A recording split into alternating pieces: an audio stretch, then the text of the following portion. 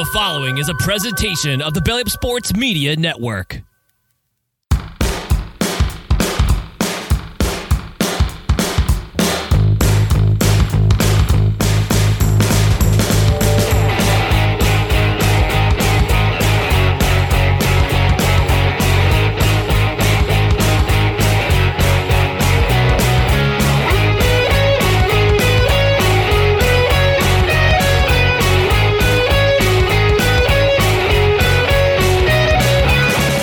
Evening, everyone. Welcome to another edition of No Credentials Required, where you don't need a press pass to talk sports. We are presented by Belly Up Sports, an association locally in the 518 area code with Godzilla Media. To my right is my second chair, my broadcast partner, Dustin Henry. Dustin, how are we doing tonight?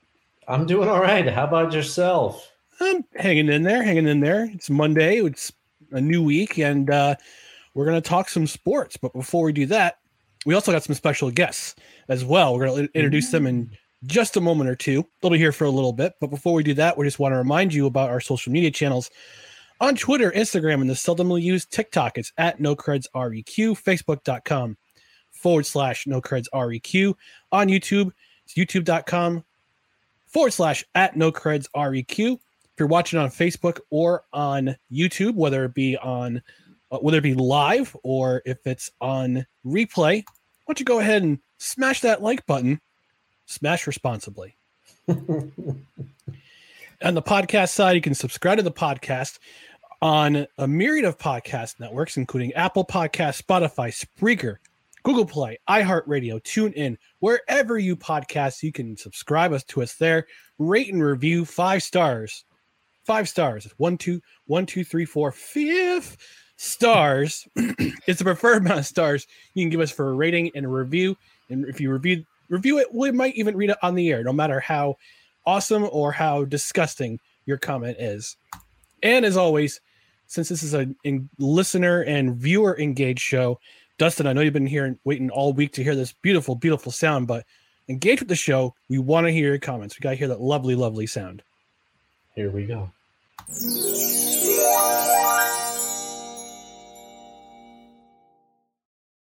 That's right. Engage with us. I guess you see some comments are already pouring in. Our buddy Jeff saying our comments about Dustin's hair allowed. Absolutely. Go. Oh, yeah. Right ahead, Jeff. He also says, oh, and hi, all. Hi, Jeff. Thanks for joining us. Hey, we appreciate it. You know, I decided to just wing it today. And I was like, should I correct it before the live stream? And I went, nah. No, this is a stylistic choice. Hey, Bishop Bullwinkle, should Dustin have styled his hair before the show? Woo! Hell no, to the no, no, no. Hell to the no, hell to the no, to the no, no, no. Listen. All right, enough screwing around. We got some special guests. We've got from the Rising to the Occasion podcast joining us for the first 25 minutes or so of the show, the first 20 minutes of the show. We've got Josh and Jeremy joining us all the way live from an undisclosed bunker somewhere in the Midwest. Josh and Jeremy, thanks for joining us. How you guys doing today? Good. Doing pretty good. Yeah, thanks for having us. Yeah, thanks for having us on. But, I was just thinking, I've seen everything that people were wearing at the Met Gala, and your hair doesn't even compete, Dustin. So, oh, man. Dustin's going for the Lukes, as the kids call it, LEWKS. So we're going to start our show by talking some MLB news, Major League Baseball. Had plenty of things going on with Major League Baseball this week. Locally, we're in the Northeast, where we're surrounded by Yankees, Mets, and Red Sox fans. But Dustin and I are Yankees fans, so we're going to talk about the Yankees. They lost 2 out of 3 in Tampa. Close series, all three games separated by 1 run, but the Yankees are currently in last place in the AL East, and I want to get your guys' opinions. Is it time for the Yankees to panic, or do they just need to get healthy? And they have Oakland for the next couple of games, so at home. So do the Yankees need to sweep Oakland in order to get their season right? And Josh and Jeremy, I'm going to start with you guys. What's your opinion on the matter with the New York Yankees? What do you think's going on there? I mean, personally, I think the Yankees, I mean, it's still early in the season. That's the amazing thing about baseball. That's what makes it kind of hard to follow along because there's so many games.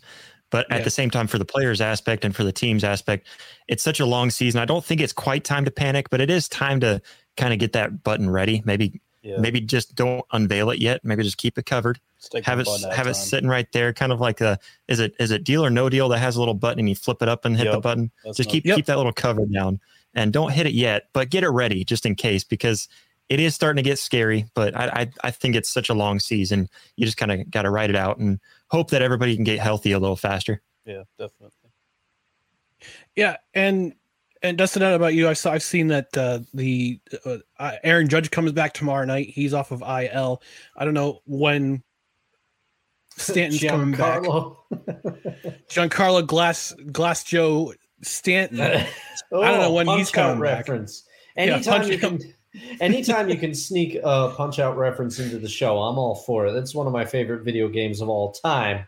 But anyhow, I'm kind of with Josh on this one. I feel like the Yankees, first of all, I'll take responsibility for it. Garrett Cole must have heard me complimenting him a couple of shows ago, and he's like, you know what? I'm going to stop pitching well because that guy with the funky hair, I got to keep him off his guard here. I got to keep him on his toes. But I do feel like the Yankees, to lose a game like they lost in Tampa, that last one, they were up 6-0, and they proceeded to blow that game.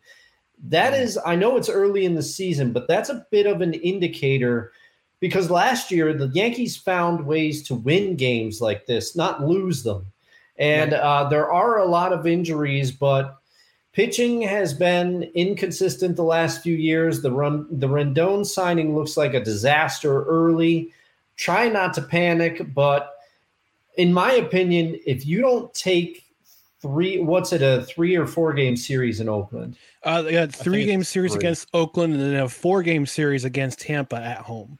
Okay, if you don't take the 3 games in Oakland, you got to beat the teams that you're supposed to beat. And no offense to Oakland, they have the players are doing the best they can under those circumstances. That lineup is, people say that it's a AAA lineup. I wouldn't go that far, but you've got to beat Oakland because on paper, that's a team that you should beat, and you should beat them handily because Tampa is going to be a tough series. If the Yankees split that series, I'll be happy. Well, this is the entire month of May for the Yankees. So they've got Oakland tonight for a 3-game series starting tonight. They got a 4-game series against Tampa, who looks unstoppable right now. Then they're at Toronto, at Cincinnati. They got to win against Cincinnati. Mm-hmm. At home against Baltimore, then at home against San Diego. Then they travel to Seattle for a 3-game stretch there. They're on the West Coast in late May into early June. So to me, they have to sweep Oakland. And yes, it's unfair to call Oakland a AAA lineup. Granted, like their entire payroll is Shohei Ohtani's 1-year salary. Yeah. So that's how rough things are in Oakland right now. But the Yankees, they got to do something. They got to say. I think this will be a season. To me, I think it's a season-saving series. This could make or break them because once they get Yankees last year, once they got rolling, they got rolling and they just were unstoppable until about end of July, August last year when they got all those injuries and guys were losing games left and right. Yeah, they're losing left and right now, and it's just going to be interesting to see what they do this week with this 3-game series. I kind of wonder if this bad stretch goes into May, or it goes later into this month. I kind of wonder if Aaron Boone's going to be out of a job. Could be possible. There's been rumblings of that for a long time now, and it seems that a lot of if you listen to some of the Yankee fans that comment on social media and stuff, Aaron Boone's the worst manager in baseball now. I think he's a far cry from that, but he does he does some things every once in a while. As a Aaron Boone knows more about baseball in his pinky than I do in my whole being. But still, he does some things every once in a while that make me scratch my head and go, So yeah. I'm starting to wonder if Aaron Boone is not a human, but he's actually an AI machine. With all the analytics he does, because he trusts the analytics so much. Yeah. I'm beginning to wonder if he's a chat bot. Yeah. Boom GPT.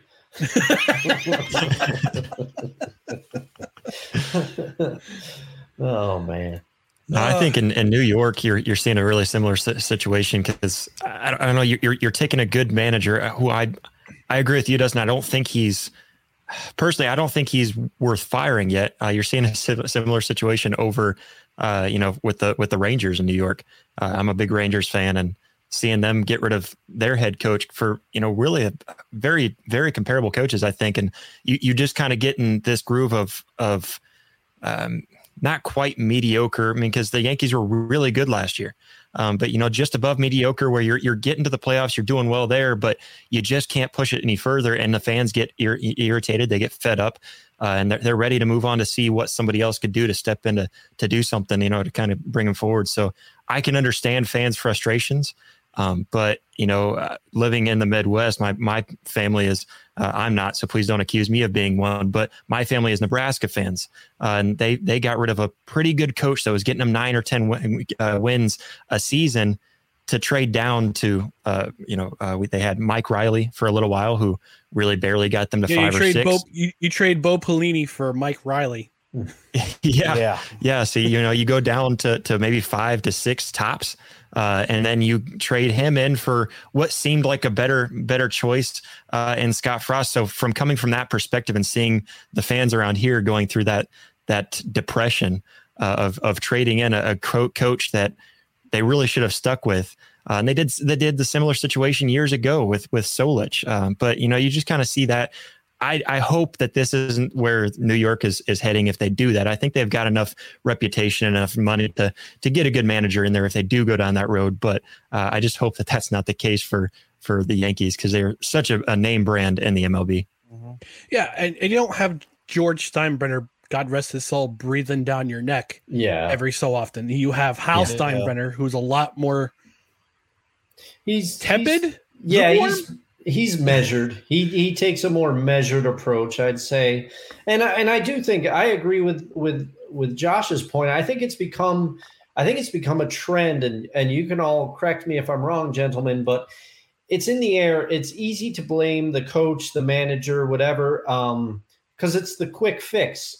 I mean, we don't usually cover the NBA much on this show, but I was shocked to see that Mike Budenholzer was let go by Milwaukee because of their first round exit in the playoffs this year. His record, he's done very well with the Milwaukee Bucks. And I just couldn't believe that after he took him to the finals the previous year, they're the defending champions, and his record is above 500 by a bit from what I understand in his couple of year stint in Milwaukee there. And they just axed him because of a first round playoff exit. They're not even giving these coaches, in some regards, not even giving these coaches. Now, Boone has been the manager of the Yankees for a number of years now, so that's not his situation. But some coaches don't even get a chance to get started before they're let go.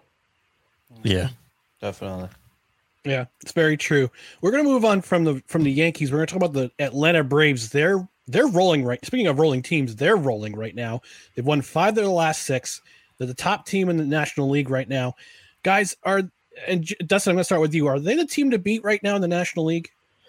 Well, it's early in this marathon sprint of a season, but I mean, they've got talent everywhere. I think most people would agree that their pitching is better than people thought it was going to be for the last couple of years. Yeah, and now even with Ian Anderson out of the lineup now, he had to have Tommy John surgery, so so he's out of the lineup until at least next May, I think. Yeah, I think he's going to miss the entire rest of the season. But it is, I mean, even Marcell Ozuna is starting to hit for them. I mean, the Braves are just going on all cylinders right now. And when you are able to send a talented player like Vaughn Grissom back down to the minors, you're doing some things right. And Sean Murphy, who in earlier episodes of this show, when the season first started, I said, man, this contract, maybe he's feeling the pressure a little bit because he did not have a great start to the season, but he's starting to pick it up. So, I mean, the Braves are just firing on all cylinders right now, and I'd say they're easily the best team in the NL.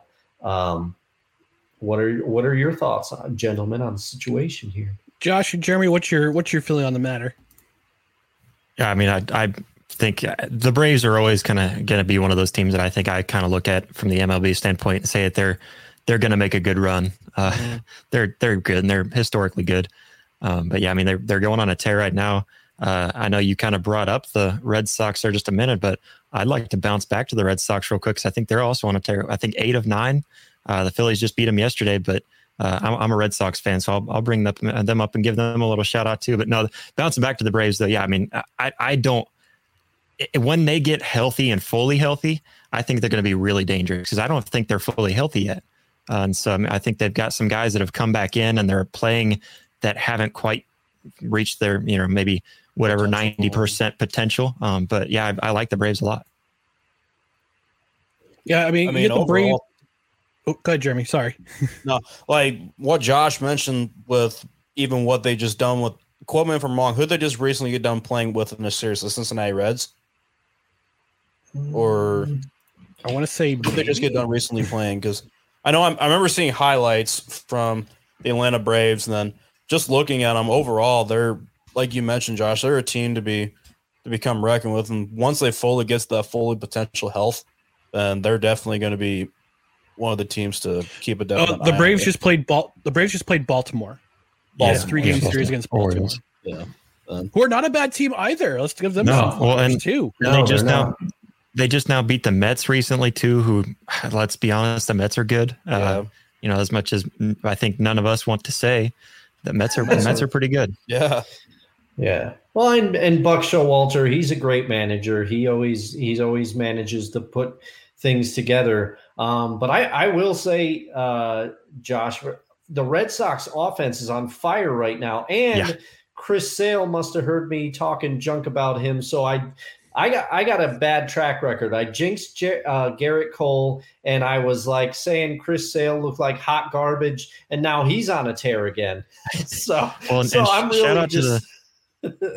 shout out to the Phillies too for what they were able to do to the Red Sox yesterday, because only holding them to one run is really tough with that batting lineup. They have just been hitting dingers for the last 12 games. Really, they've been hitting the over like crazy.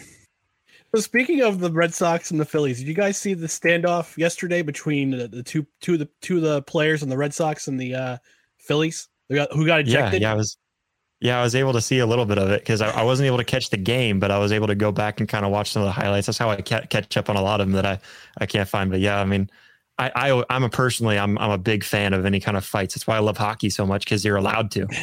So anytime you can kind of get into it a little bit and get chippy, I mean, to me, it just shows the passion for your team and for the game. Yeah. Yeah. Are these standoffs getting kind of silly? Are they kind of silly, or is this just a matter of just good old fashioned gamesmanship? I think it's honestly just a matter of gamesmanship. Yeah. I mean, it depends on the situation, because a lot of times, I don't know about that situation. I didn't see what happened afterwards, but a lot of times what you'll see is those players will get together after the game and they'll be fine. Like they'll ship it out on the field because it's in the middle of the game. The same thing with hockey. You'll see that a lot in hockey, where, two guys, they understood, like, I think it was I'm trying to think, it was earlier in the season. I know I was watching a Pittsburgh Penguins game, and somebody got hurt in the middle of the game, and one of the other players just looked at him and said, you're going to have to pay for this. And they shook each other's heads, dropped the gloves, and go at it. And it's just part of that gamesmanship. But there are definitely times where it's just silly, and it makes no sense why they'd be getting in chippy fights like that. There's also that thing in hockey where we have the last players to leave the ice. I think it was it Brad Marchand, and I forgot who the other player was. They're just stay on the ice until the referees either the referees came along or they did a rock paper scissors to figure out who's gonna be the last one to leave the ice. How it goes. See, I like that kind of stuff. It's supposed to be fun, and you want those little game within the game. Because I mean, I always get on baseball a little bit because they have a reputation of like being a little bit of a stuffed shirt. They frown upon a lot of things because quote unquote traditionalists. You're wrecking the tradition of the game, Dustin. Yeah. Yes. I'm wrecking the tradition of the game. Tradition of the game, and baseball is one of the dirtiest sports in inception. Come on. I'm wrecking the game just like my hair tonight. But anyway, there you go. I just feel like, let them have, it's a long season. Let them have these little game within the games. Like I remember the chewing gum thing from last year. I forget what team was doing that. It might have been the Yankees, but they were throwing chewing gum, trying to get the closest to the team logo on the field, and people were up in arms about that. It's like they're just trying to have some fun and kill some time in the bullpen while this game's going on. Yeah, it's pretty ridiculous, But baseball is one of two things, and the one thing I love about modern baseball now in the dugout, everybody just wants to have fun, like little kids in the dugout. Like you had that little league tradition of just wanting to have fun. That's what the game is. It's supposed to be fun. I know you're getting paid hundreds of, tens of millions of dollars every year to play a silly game. You might as well have some fun with it. I mean, I see I rave about the Pittsburgh Pirates. Unfortunately, their boat is kind of treading water right now. But they have that dugout celebration where they have the sword, and the Seattle Mariners had the trident. I'm surprised Brick Tamlin hasn't killed anybody with that trident yet. But I love these clubhouse celebrations when they have a big hit or a run scored or a big fielding play. Yeah, and I said, I think it is kind of a case-by-case situation, too, because there are definitely some where it's like, really, why are you getting in a fight over that? Like, now you're just being petty. And, when you're getting up into the umpire's face for something that was really a good call, I've seen that a lot of times. And it's easy to get frustrated at the umpire, but you got to realize they're human, too, in many cases. They got a job to do. I mean, going back to, like you guys even mentioned for celebrations, there's one celebration I saw over the weekend. I want to say it's easily one of the top 5 best ones. It's for the Washington Nationals with having the George Washington the George Washington wig on the dugout. Then all of a sudden is doing the walkthrough with the little American flag. That's probably honestly one of my favorite ones so far. Nice. That's probably one of the top ones I've seen so far in the league. George Washington, my personal favorite president. He's the GOAT.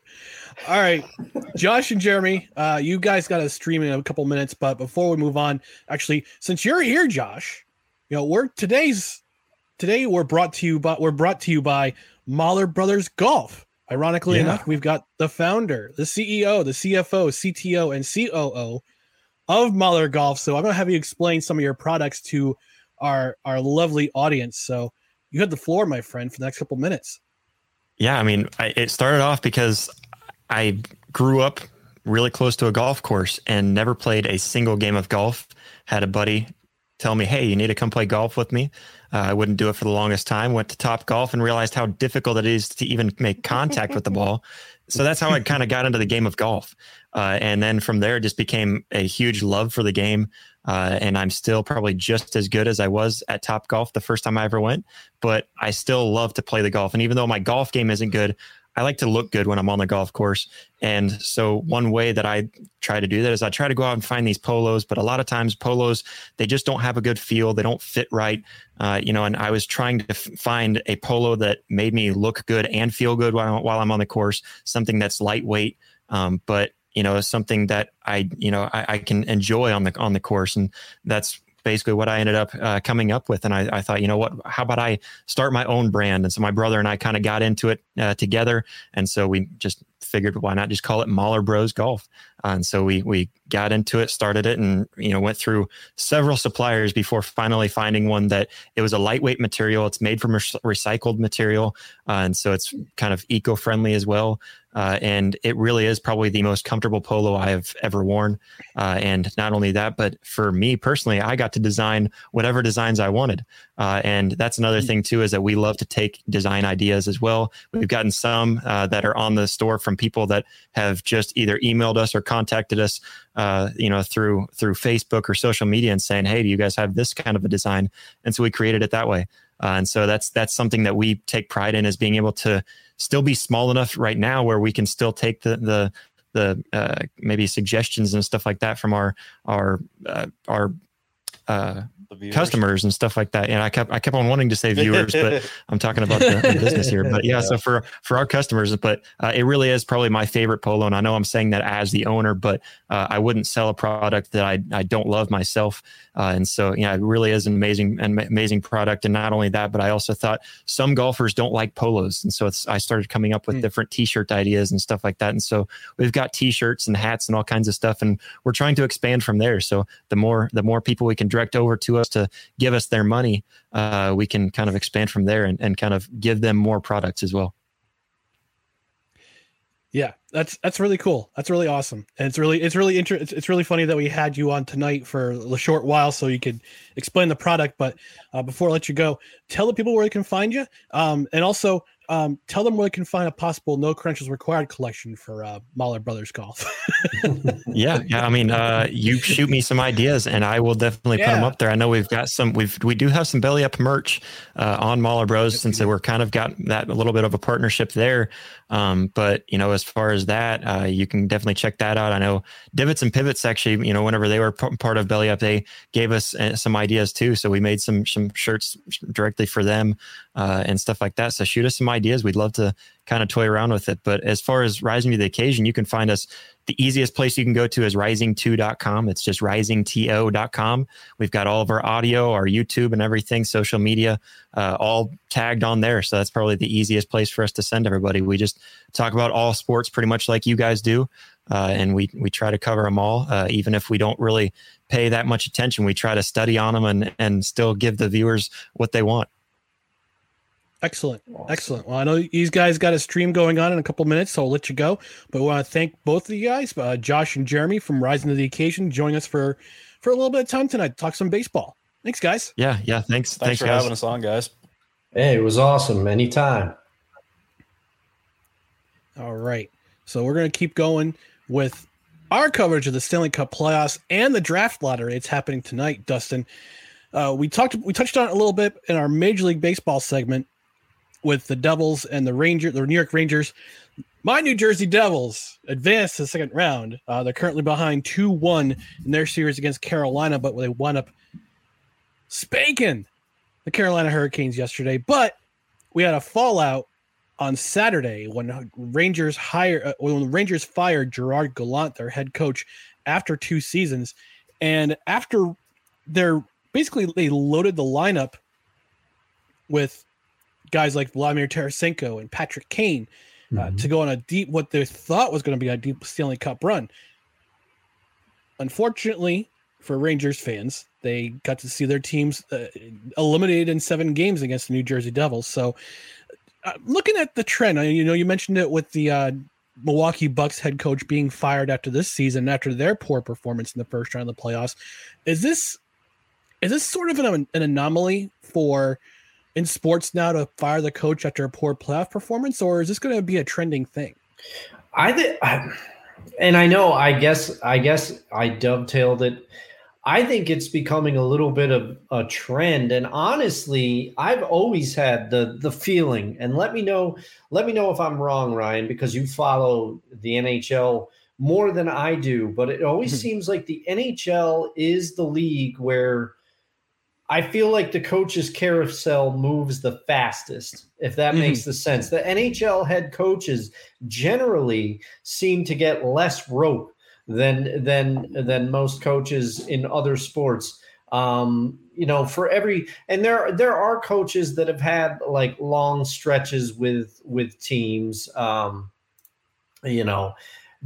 does happen, obviously. I mean, Bruce Boudreau had quite a run with the Capitals, I think.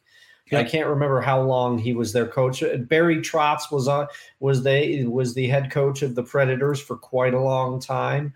So there are runs where there are coaches that stay for long, long periods of time in the NHL, but they seem, in general, NHL owners, for whatever reason, are more willing to pull the trigger after a couple bad performances, or, it just seems like in general they don't receive as much time.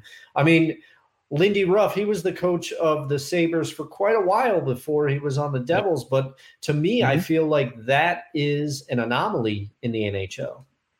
Yeah, I know Barry Trotz had gone from long time. I think it was the Nashville Predators coach for, I think, the first 15 or 16 seasons of their existence. Mm-hmm. And then he was let go, picked up by the Capitals, won a Stanley Cup with the Capitals, fired 2 years later, goes to the Islanders, coaches a couple of seasons there, had one bad season last season, and was dismissed. Mm-hmm. So I kind of wonder who's the Rangers going to wind up with. I wonder if they're going to give Barry Trotz a call. Barry Trotz is an excellent head coach. He's won a Stanley Cup. He's taken teams to the Stanley Cup final twice with once. No, that was Peter Laviolette with the Predators. Sorry. That wasn't Trotz. That was Peter Laviolette. But he's taken a team to the Stanley Cup and won a Stanley Cup. He's taken teams deep into the playoffs.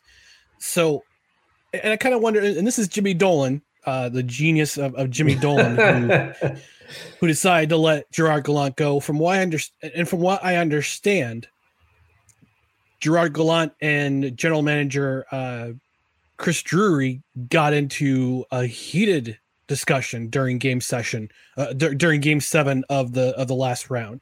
I think it was in the Rangers. I didn't watch the game. I listened to the game because it was on, because I don't have TBS or TNT. Mm-hmm. But I think it was on ESPN, so I couldn't watch. But I still couldn't watch it anyway. It's neither here nor there. But I guess from what I could, from what I understand, the Rangers looked listless. Artemi Panarin, who is key, he's a big player. He's a big performer in the regular season, but the postseason he disappears. Stan Fischler, the legendary Stan Fischler, called him overpaid Russian toast. He only had 1 point in the series against the Devils. Patrick Kane brought in to have some Stanley Cup experience. 5 points. I don't think he scored in the last 5 games of that series. The only guy who seemed to be performing was Chris Kreider, but he gave up a puck in the second period of the Devils game of their game against the Devils that led to a shorthanded goal, and Andre Palat was on both him and Adam Fox to hit the puck back, and that led to the game-winning goal. I don't think this is so much of a trend. I think it's mostly an anomaly. That's just my personal opinion. Everybody's welcome to their own, but you are right in the assessment that that coaching in the NHL seems to have a shorter leash than other leagues. I would say the NFL is, you could say that for the NFL. Major League Baseball managers stay a little bit longer than they should, or they ought to. NBA coaches, they stay a little bit longer too. But you're right in that the NHL and I think the NFL too, the leash is much shorter when it comes to coaching, because because of the desire to win the Stanley Cup or to win the Super Bowl. Mm-hmm.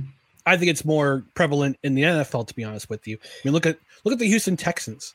They're the third head coach in 3 years. Yeah, which David Culley got a raw deal, and even he did. Even Lovie Smith last year. And Lovie Smith. Yeah. Lovie did all right, but granted, the point that you just made, the NFL is perhaps the most reactionary league. I think to some degree, I tend to forget that because my favorite team, they've had consistency at the head coaching position for a long time now. Pete Carroll's been around a while. He's been around an ice age in NFL terms, so I guess I just forgot about it because for every Belichick or Pete Carroll, there's there's an Adam Gase. Or you can an say Adam, it. Yep. Yeah. So. Yeah. So it's just I don't know. It's Kyle Hall, who's our New York Rangers beat writer. He also runs the podcast, The Broadcast Hat. He had some things to say about it in his last podcast. So if you're a Rangers fan, go ahead and listen to that. Go ahead and read that article. So the NHL draft lotteries tonight. And actually, before we touch on that, I just want to ask you, from your Edmonton Oilers, Leon Draisaitl. He is currently on a pace for over 20 goals in the Stanley Cup playoffs. The record is shared by two players with 19, Reggie Leach in 1976 and Jari Kurri from your Edmonton Oilers in 1985. Do you think Draisaitl can break this record if the Oilers go straight up to the final? If they go, there's two ways that I think that he could possibly do it. I think if they go all the way up to the final and the series, and I hope it's not the case, but they went 6 games against the Kings, right? And currently they're tied with the Golden Knights. Yep. So if they go all the way to the finals and each of the series to get there goes 6 or 7 games, I think he has a shot to break it. Because, I mean, he has shown a knack for scoring goals, and also it helps that he's been a winger on Connor McDavid's line. So I think with those factors, he could do it, but I think the series each of the series leading up to the Cup would have to be on the longer side. Yeah. It's going to be. I mean, there's a possibility that they could play 21 more games to go, including the Stanley Cup Finals. So that would be. But if they play that many games, you could definitely see him breaking the record. If they don't play that many games, I think he could still break the record. Yeah. And the way Edmonton has been playing during the playoffs, they've been pretty solid. I mean, game 1 against Vegas, notwithstanding, when they had a 4-goal lead and wound up letting that go. Yeah. But they wound up showing up in the second game. So tonight, 8:30 p.m., that's game 3 in Edmonton. So the ice is tilted. It's now best of 5. So it'll be interesting to see how long they go. So draft lotteries tonight, it's in about 21 minutes. And there is a lot of speculation as to where the number 1 pick, the consensus number 1 pick in the draft, Connor Bedard of the Regina Pats, as our friend Rod Peterson calls God's team, the Regina Pats. He was the leading scorer in the Canadian Hockey League juniors last year this past year with 143 points. He had 77 goals and 76 assists in the regular season. That's an incredible scoring pace for a 17-year-old. But I was looking at the odds, and I don't know if Dustin, if you got a chance to look at the odds of the top teams who are projected to get the number 1 pick in this year's NHL draft and presumably pick up Connor Bedard.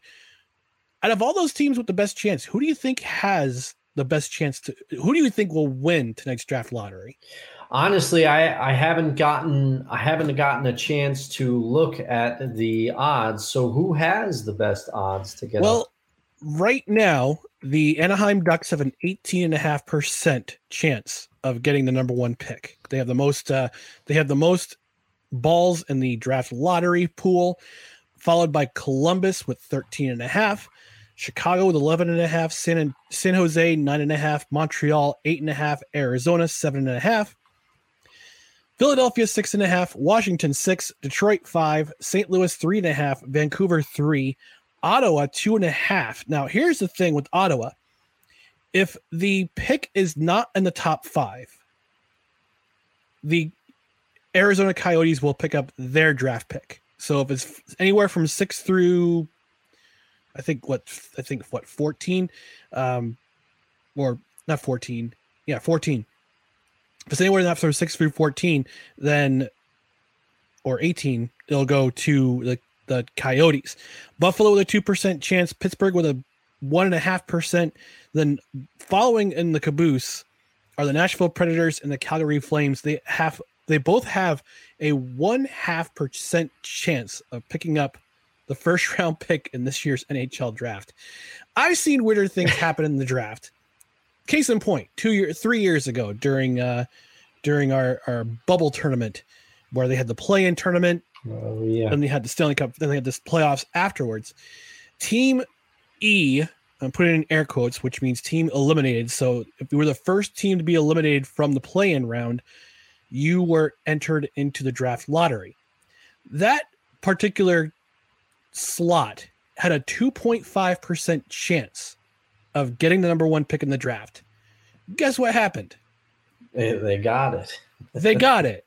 And come to find out the New York Rangers pick up the number 1 pick, and they went up getting Alexei Lafreniere, who I guess has been a very big disappointment so far tonight.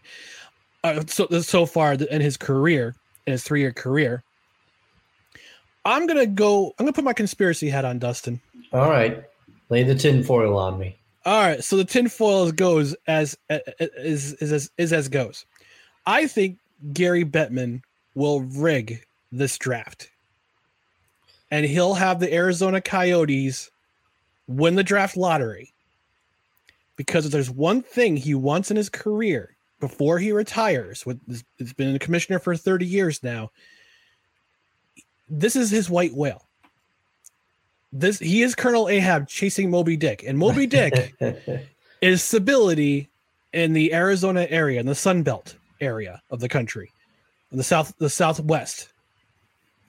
I think he wants Arizona to win that draft pick so he can pick up Connor Bedard, and they can sign hometown guy Austin Matthews in the offseason. He's a free agent this year. Okay. And to have Austin Matthews and Connor Bedard on the same line coming at you for 82 games next season. Right now they play at Mullet Arena on the campus of Arizona State University. They're supposedly having an arena built for, it's going to be hockey. I just think this is, again, my conspiracy hat's going off. If this happens, Reistradamus is for real. All right, yeah, I will say, because this has shades of what are the accusations? Patrick Ewing, 1985. Yeah, that Stern like had the frozen envelope. The frozen like envelope. Yes. So he knew which one to take. Or do you think it's just going to be remember when the Magic ended up getting the number 1 pick like a couple of years in a row, and they drafted Shaq, Shaquille O'Neal, and they drafted Chris Webber, and who they traded for Penny Hardaway. Yep. So that was there's a great 30 for 30 on that. But this magic moment. Yep. Yeah, I could 30 for 30. I could see it happening, though. I mean, I don't want to go as far to say that the tinfoil hat goes on for me, but if that happens, then Reistradamus is for real. And Gary Bettman should give you a call, because you're out the NHL. but it's just that if that happens, I will be very scared. I mean, Trevor Lawrence. You're going to be scared. Yeah. Trevor Lawrence and the Jaguars. Now, my biggest concern is that the Flames don't get it, because Alberta's only big enough for one Connor, and the Oilers have him. So I hope he doesn't go to the Flames. I'll tell you that. They have a 0.5% chance of getting the number 1 pick in the draft. I don't think it's going to happen. What are we going to do if the Flames actually get them? Are we going to say the reverse jinx? You know, like, what kind of powers will I have? Well, you've already jinxed Garrett Cole. You reverse jinxed Chris Sale. If you reverse jinx the Calgary Flames, I don't know what we're gonna do. Yeah, I don't know. Oh, it'll be bedlam. It'll be bedlam, and if it's bedlam. And if the Flames get him, then Brian Anderson better watch it because I picked him in the Battle of the Bryans. Al the Connors. Oh man. All right, before we move on to our next topic of discussion, which will be the NFL, we're gonna talk. We got to visit the comment section because we haven't done that in a while, Dustin. Yeah. We haven't done that since the first minute or two of the program. So to visit here, Kevin Wilson, our guy Kev, who's part of our Belly Up Fantasy Sports team. He says calling Oakland a AAA lineup is being generous. Ooh, harsh. Maybe. Harsh. Wonka the Sane joining us.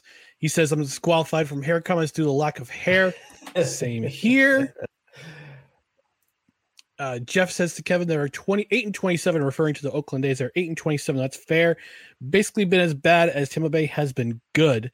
He also says to Wonko, haha, fair enough. We talked about the Atlanta Braves being the best team in the National League. Kevin says clearly better. The Dodgers are on line 1. Yeah, it's true. Okay. All right. Wonko the Saint says Seattle Mariners are charging back into mediocrity. Kevin said Vince. So you're not the only one. So Dustin, you're not the only one who's jinxed Garrett Cole. He says Vince Stover from the Sports Stove podcast. He said they both said they spoke highly of Cole on their show. So which is our fantasy baseball show. He says, so I guess we jinxed him too. Yeah, Kevin, you did. Cold Iron says I'm in the chat. Welcome, Cold Iron. He also says coaching is so critical. That is true. Jeff says been listening to this, but just finished scanning through the Denver Phoenix game from last night on mute. What the heck was Jokic doing going into the crowd to try to get the ball back like that? I don't know. I didn't watch the game, so I haven't really been paying attention to the NBA, so I really can't tell you. He claimed that that the Suns owner put his hand on him first. So I mean, I don't know. I don't know who's telling the truth in that one. But I will tell you that I saw on Instagram today the Nuggets coach's response when he was asked about it, and one of the reporters was like, "Do you think the fact that the fan who interacted was the owner of the Phoenix Suns, if that made any difference?" And the coach, he looked and he's like, "I don't give a shit." that was great. Jeff also says we have more than one ball. Yeah. Wonko says Jokic don't care. Yeah. How fun was that? And Jeff goes on to say, from what I saw, nothing bad actually happened. I thought it was so OCD or something to hit for him to care so much that the ball might not get returned. Yeah. I don't know. It's wouldn't be the first time a coach interacts with or an owner interacts with a player during a game. Won't be the last. Yeah. Oh, definitely. Let's turn it over to some NFL news, Dustin. Let's talk about this weird tweet that Colts owner Jim Irsay sent out this afternoon. He made this really blind accusation of tampering. And I'm going to read the tweet. This is what it says.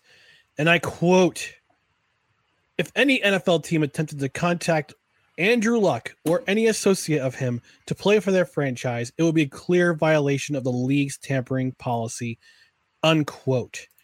Now, apparently, in an article on ESPN from this weekend, the Washington Commanders, of course, had made a phone call about Andrew Luck. Now, who they made it to, whether it was just kind of loose, a loose comment, or if it was for real, because let's face it, the Washington Commanders were pretty thin at quarterback last year. Yeah. Even if they had said something just out of just a flippant comment about Andrew Luck being available, Luck still has 3 years remaining on his contract when he retired with the Colts before the 2019 season. But if he were to be reinstated, he would still remain with the Colts. Now, let me ask you, Dustin, and I'll ask anybody who's watching or listening, do you think Irsay has a leg to stand on? Or is he being crazy? Or is this just another case of the Commanders being the Commanders? Well, not to take the coward's way out, but I feel like it's a combination of all three. I think one, One, we got to remember who's coaching the Commanders. It's old Riverboat Ron. He doesn't – he likes to gamble. He likes to gamble. But no, that's – I mean, it wouldn't surprise me if the Commanders did actually inquire because Andrew Luck, he was a great quarterback. So great quarterback. But Jim Irsay, I think he has a little bit of a point only because Andrew Luck is technically still under contract with the Colts if he re-entered the league. So that's where I think Irsay has a little bit of a point.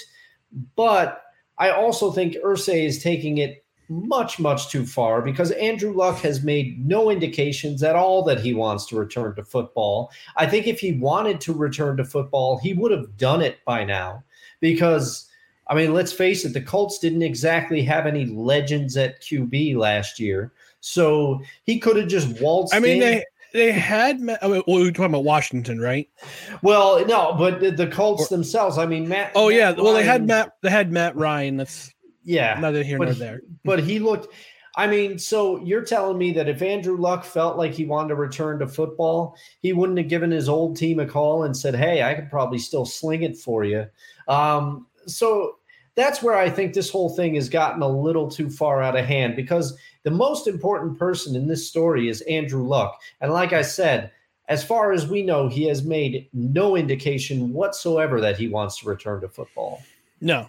I mean, I think Jim Irsay is talking out of his arse, to be quite honest with you. It's not the first time he's done that. Yeah, it is true. But I also wouldn't put it past the Commanders to make such a call, even if it was just a flippant comment of saying, hey, let's try and get Andrew Luck. Yeah, especially with their previous ownership. Yeah, they would have to essentially trade his – what Indianapolis would have to do is essentially trade his rights since he was still under contract with the Colts for 3 more years. They would have to trade his rights over to the Commanders for some draft picks as compensation. Now, what kind of draft picks they would get back, I don't know. Probably a third, I'd probably say a 4th and a 5th or a 4th and a 3rd. But again, it's just you got 2 owners who are kind of unhinged. Yeah. In a way. And I guess what I understand, Jim Irsay does not like Daniel Snyder at all. And he's glad to see him go once that deal for the Commanders with David Harris and Magic Johnson's group goes through. Once that $6 billion deal goes through, Daniel Snyder will be glad to take his money and take their money and be on his merry way. So he doesn't have to deal with these headaches anymore. And by headache I mean Jim Irsay. So like you said, it could be a combination of all 3. I think it's just Jim Irsay being paranoid, and I think. I mean, the Commanders could have done this. Yeah, we don't know. It's the Commanders being the Commanders, but I think Jim Irsay is just being a little bit unhinged based on something that was said in ESPN. Yeah, blow 1 Super Bowl and Dustin never forgets.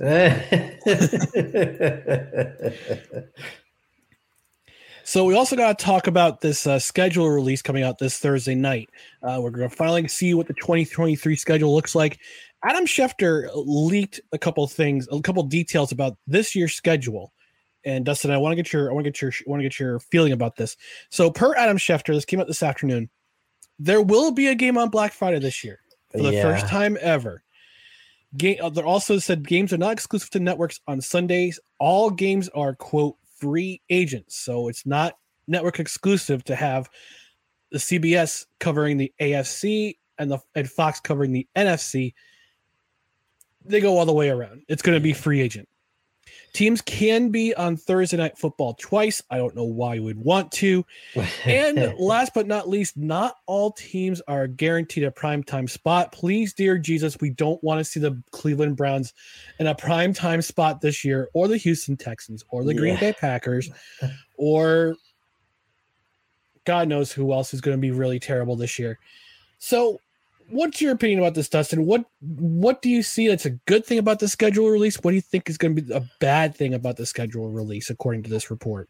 Well, okay, so I will say that First, I'll go with you. I'll say some of those primetime games were real stinkers last year. So I think not every team will be guaranteed a primetime spot is good largely. I mean, I do, as a person that once very rarely saw his team on TV, I would look forward to the one primetime game that the Seahawks had back in the vaunted John Kitna era, or some of the others. But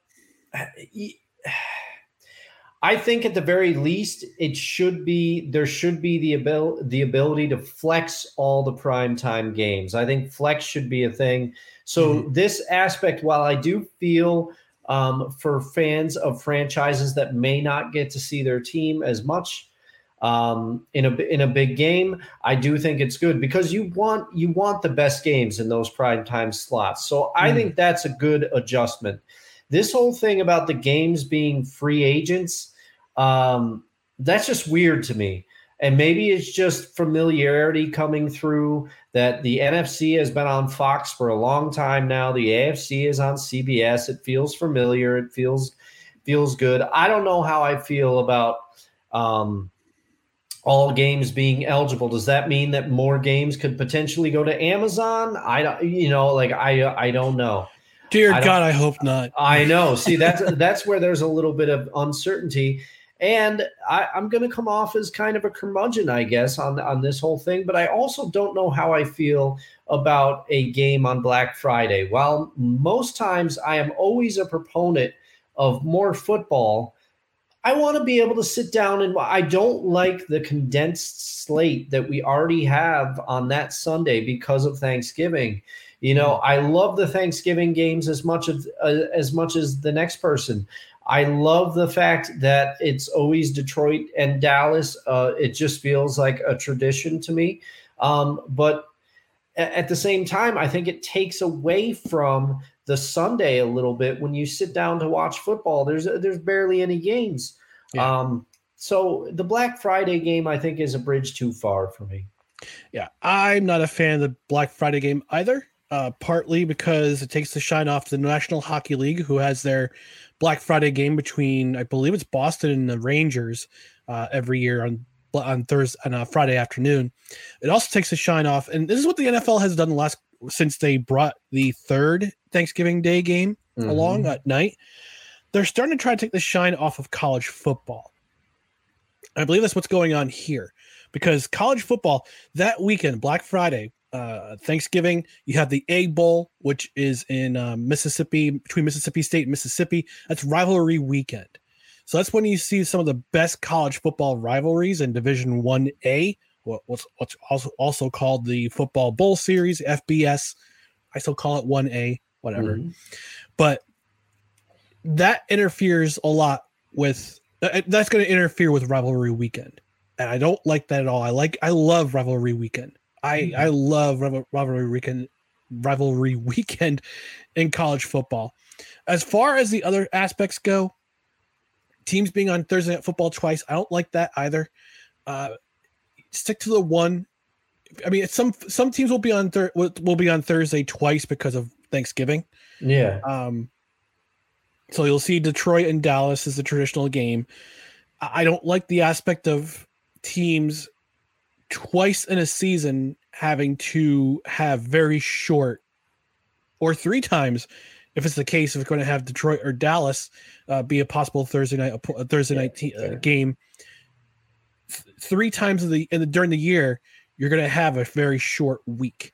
Yep. Which is detrimental to everyone. I think it's detrimental to the players. I think it's detrimental to the coaches because you don't get, especially the players. Since you don't get that much time to recover, you don't get the recovery time. It's a short week to prepare for another opponent who you just played on Sunday. So I don't like that at all. I mean, unless you're guaranteed a bye week somewhere where you have extra time to prepare. You play a Sunday, you get a bye week, you can come back on a Thursday. I'm okay with that. But if you're playing on a Sunday and then a Thursday for 2 weeks, possibly 3 weeks during the season, I don't like that at all. Yeah. And I don't like Thursday Night Football in the first place anyway. Absolutely. Some of the matchups this year were terrible. Yeah. Terrible. And especially those early season matchups, because you could see Colts people Broncos. Remember adjusting. Colts Broncos, everybody? Oh, yeah. Well, and I was much more open to Thursday night football when it didn't span the entire season. Remember when it was like, what week did they introduce it? Was it like week 7 or something? All of a sudden, then the Thursday games would start. Mm-hmm. That was a little better because teams were they were in football shape, for lack of a better term. They were into the groove of the season already. Some of those early Thursday night games are brutal, like just, I don't know. And like I said, 9 times out of 10, I'm a fan of more football, but there's a point where it becomes too much. And like you said, I'm not a huge college football fan, so I didn't even think of them going head to head with FBS and taking some spotlight time away from college football. But it just seems extra money grabby by the NFL. They're the big man on campus, and they are just kind of throwing their weight around at this point. Yeah, and the last thing was not all teams are guaranteed a primetime spot. I'm okay with that too. I'm okay with that. I don't want to see the Colts. I don't want to see the Broncos. I think people do want to see the Broncos because they want to see what Sean Payton's going to do with this team. But I don't want to see the Colts. I don't want to see the Texans. I don't want to see the Cardinals. There's certain teams I don't want to watch. They can have the Thursday night games. Great, because it's less often that I have to see them or pay attention to them on Red Zone during Sunday. Yeah. But the one team I think you're going to see a lot in primetime this season, my New York Jets. Oh yeah, you're going to see them at least. You're going to see them at least 4 times in primetime, including Thursday night. I think I'm going to make a prediction here. I think they're going to get either they're going to start week 1 either on Sunday night or Monday night against the Giants at Giant Stadium. And it's going to be, that atmosphere is going to be, now I don't know if the Giants are the host, the quote unquote host. Yeah. But it's going to be nuts. That MetLife Stadium is going to be crazy. Either way, the Giants are definitely going to get primetime games because of how they did last year. And I think they're going to be, right now their bugaboo is the ultimate hurdle right now is beating the Eagles because they didn't do that at all last year. They pretty much got skunked every single all through their matchups last year, including the game where they had Gardner Minshew playing the entire game in the last week of the season. Yeah. So I like the fact that we're not going to see teams that don't deserve primetime games because they're not going to be that good this year, but. Yeah, some of these are I like. Some of these are kind of the scheduling with the thing with the not exclusive to networks. I'm kind of gonna miss the NFC exclusive on Fox and AFC exclusive on CBS, and it's gonna be. That's gonna be up. That's fine. That way teams have to bid for. I guess that's a bid for marquee matchups, which is pretty cool. Oh, okay. But yeah, a lot of it's the money grab, like you said, Dustin, from the NFL, because of course, gotta make money somehow. Mm-hmm. But there's certain things I like about this mix up, and certain things I don't like about this mix up. So it's a mixed reaction from the both of us, I think. Jeff says, regardless of how the Rodgers-Jets experiment goes, looking forward to seeing no corrections required and Ryan's reactions to it. Jeff, thank you. Wonka says short weeks suck. Yes, they do. And Jeff says agreed. Short weeks of Thursday night or Thursday. I'm going to call them, I'm going to call the really bad matchups on Thursday Night Football, Thursday Night Football. All right. I endorse it. As your co-host, I co-sign. It shall be ratified. So it is written. Yeah. So it shall be a tradition. So our last topic of tonight, before we move on to before we go off the air tonight, we're going to talk about this new scandal in college sports, especially in college baseball. We have gambling scandals going on in college baseball. We'll get you up to speed on what's going on. So on April 28th, there was online betting was stopped in New Jersey, Pennsylvania, and Ohio when it was found out that suspicious bets were made in Ohio and involved the LSU Alabama baseball game that went on that night. Now, there was a speculation that that a lot of these suspicious bets were from the Alabama baseball coach. He wound up losing his job, which I think is a good thing, because you just ruins the integrity of the game. Pete. Did we not learn from Pete Rose? I mean, come on. Yeah. And then we have new allegations that came out actually this afternoon with Iowa baseball after 3 players were suspended for a 3-game series against Ohio State from this past weekend. Some of it, and they were speculating it has to do with online gambling. Now, Alabama and Iowa, they're both top-ranked baseball teams. They look like they're going to probably win their respective conferences, or go far in their conference playoff tournaments, and make the College World Series. But these stories are crazy. I mean, Dustin, let's talk about this a little bit more. Is this going to be a big problem in the NCAA? Like, we're seeing this happen in college baseball. Do you think it's going to spread to other sports? Like we've seen it in the past with Arizona State and their gambling, and the gambling scandal that happened in the 1990s. Boston College, basketball scandal. College, for the mob. CCNY back in the 50s with their point shaving scandal. Now that online sportsbook is prevalent in a lot of states right now, thanks to the Supreme Court in 2000, I think it was 2015 or 2016, awarding telling states, hey, you can do sportsbook. Is this going to be a problem? I mean, I think it could, but I think, and I'm going to sound, and there's going to be a lot of people that may take offense to this comment, but I think it's telling that it originated in college baseball, which, in my completely uneducated opinion, does not quite have the eyes on it that college basketball or college football does. I think those are much more closely, I don't want to say monitored, but I think you know what I mean. I think it was, I think it would be too, it would be like, it would be going a step too far to say that college baseball was chosen, like it was a calculated act. But I do think this broaches a problem for other college sports that may not, because you can gamble on anything. So what's to stop, this from happening in softball or volleyball or some of the other college sports that aren't as widely viewed or looked upon as some of the others.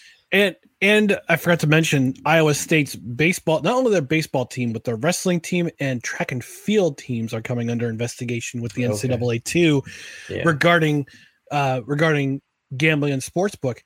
I kind of wonder if it's the same situation with we talked about a couple of weeks ago with some NFL players being suspended for 6 games because they were gambling on team headquarter premises.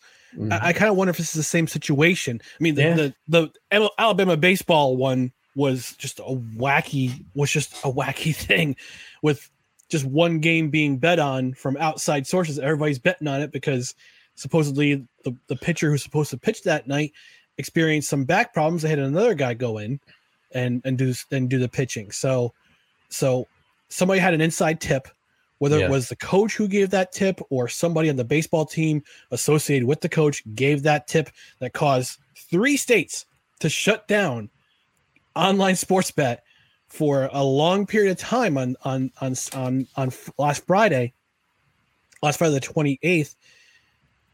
It has to make you wonder, what do you think? I know that certain teams are doing their part to rein in their players to stop them from gambling. The NFL is doing this. And some teams have, I guess, what's called a morality clause in their contracts. Baseball players, I'm not sure if other leagues do this, but do you think why do you think why don't you let me try to put it this way. Why aren't schools doing more to rein in coaches and players on gambling now that we're seeing this come up more? Now that we've seen this explosion, I wouldn't say explosion, but this, okay, alarm bells are going off. You know, we're seeing gambling. We're seeing gambling on premises during so hopefully it's not during games, but it's a weird thing. What do you think the NCAA has to do to rein these players and coaches in from doing this? You know what? I don't know what they can do aside from making the penalties more severe. Maybe going the route of vacating of wins or something like that if you're caught doing it, because I think part of it, and it's a mix of two factors, I think. Because gambling is now something that you can pick up and do with your cell phone, and we all know how, as much as I hate to admit it, my cell phone, it's become second nature for me to just pick the thing up and check it, scroll it constantly. I remember when I first got my the Robinhood app on my phone and I started investing in a couple of stocks, I was checking it constantly. It was a new thing. And I wonder if some of it is because it's so easy and because it's so accessible, it kind of takes the players don't think. They might not think like, oh, this is a bad thing I'm doing. It could be, to them, they might be like, oh, this is just like me accessing my Spotify playlist on my phone. It's an app, because it's so accessible now. Some people may not view it as like this wrong thing that they're doing. And I think it's going to be tough for the NCAA to keep tabs on it, because there also is, how many times if you tell a little kid, don't touch that, don't do that, some kids are going to want to do it even more, and that may be the nature of some people. So I really don't know how the NCAA can try to put this genie back in the bottle, but they've got to come up with something quick. Yeah, absolutely. And also with NIL, name, image, likeness being a big thing too, I'm surprised that more sports gambling companies haven't approached some of these athletes and say, hey, why don't you endorse, we'll give you some money if you endorse our app or our company. Mm-hmm. This is where the lines get really blurry, and Jeff has a great comment here. He says, hopefully the mainstreaming of gambling options in society don't result in a spike in addiction. I definitely agree there. Yeah. I'll disclose it. I mean, I've used DraftKings. I have a DraftKings on my phone. I'll put some money in the account, and if I bet, I'll make very small bets. It's very small, like maybe $1 or $5 here and there. Nothing really too big. Because I don't. Gambling's not my thing. Mm-hmm. So you gotta wonder. It's the old adage from the Mel Gibson classic, The Patriot: aim small, miss small. Exactly. Exactly. So you gotta wonder if the NCAA does have to do something to rein this in before it just gets out of control. Yeah, it gets out of control because we talk about athletes getting, we've talked about athletes getting paid outside of their scholarships, how they can earn money now with NIL, and that seems to be out of control too. So we got to do something about this. Hopefully soon. It's crazy. It's just crazy stories. yeah.